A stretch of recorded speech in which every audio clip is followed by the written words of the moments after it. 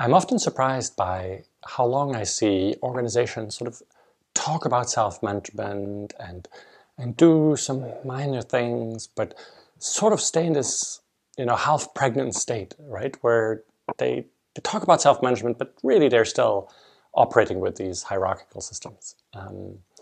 And often there's something in me that goes like, guys, just do it. It's not that difficult, right? Start changing, just, upgrading 4 or 5 key processes and you'll be 90% there, right?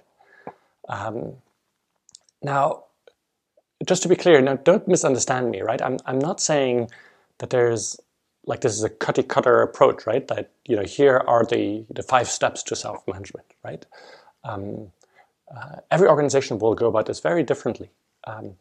But it is a recognition that, there are a number of sort of really foundational processes that you will need to upgrade at some point to be operating in self-management, right? And among those, I think a number of them stand out. And I often think about it in this terms, like there's really 5 processes that I would look at pretty quickly. And I think that they're relevant in most organizations. The first one is decision-making, obviously, right?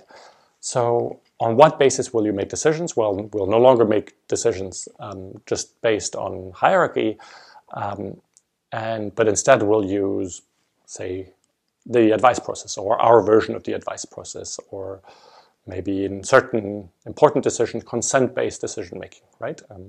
Whatever the mechanism is, there needs to be clarity of, we'll no longer make decisions simply the hierarchical way, right? The boss decides. We will now use this process. A second thing is going from job descriptions to roles, right? So instead of having sort of one job title, one job description, we now have all of these granular roles, right? And so typically the most important is sort of to split the roles that a manager used to have and to split those amongst ourselves, right? So what are all the roles, in the box of the manager? Well, it's having a vision, it's the planning, it's the, if there's conflict, it's recruitment, it's evaluating people, it's looking at the finances, it's, all of these things. Well, let's look at these simply as roles and we'll distribute them amongst ourselves, right?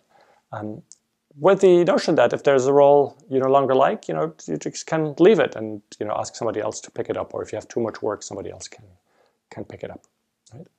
So that's a fundamental other thing, is step away from these boxes, step away from the manager box and just distribute these roles. A third is information transparency, right?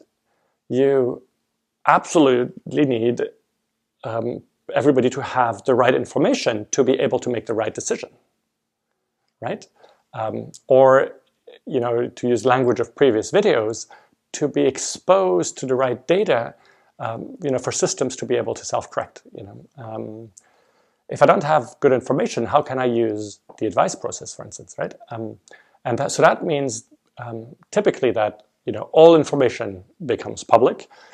But sometimes it also means that we need to make information more understandable, more everyday language, so that everybody can really understand it. Like often, information is only understood by financial controllers. Now we need to, put it in a language that everybody can understand. And in quite some organizations, when they step to self-management, everybody, people on the shop floor get trained in understanding sort of in basic financial literacy to be able to understand these numbers.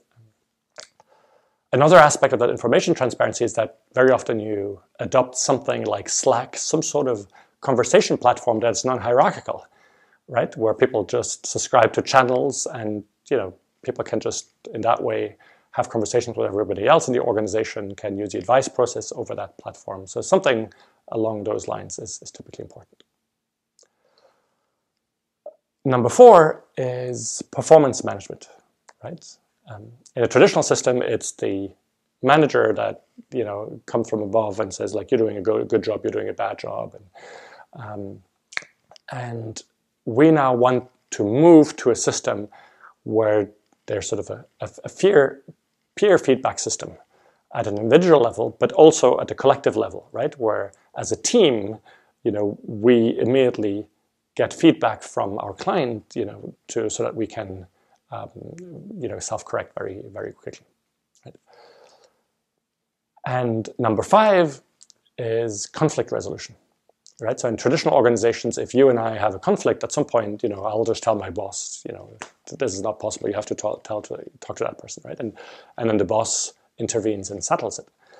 Now we can no longer do that, and so it's really striking how pretty much all of the self-managing organizations that I researched for the book, they all have an explicit conflict resolution process in place, right? So these are, in my experience, the 5 sort of most critical processes that need to be upgraded relatively quickly, right? And the interesting thing is that this is not that hard, right? Ways to do that are pretty well documented, right? There's examples in my book and in other books and in the wiki that some people created, and so we actually know how to do these things. So that's why I sometimes have this sense of impatience of, come on guys, just embrace the advice process. Come on, just change your job titles, for roles, right? And again, I believe that in most cases, with these sort of 5 processes, you'll be 90% there. Now, obviously, take that with a grain of salt because every organization is different, right?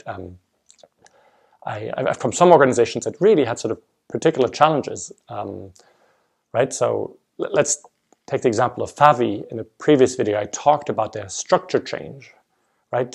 They really fundamentally needed to change their structure, and I've seen that in other organizations, to move to multifunctional, semi-autonomous units that are directly facing a client. Sometimes you need to do these fundamental structure changes.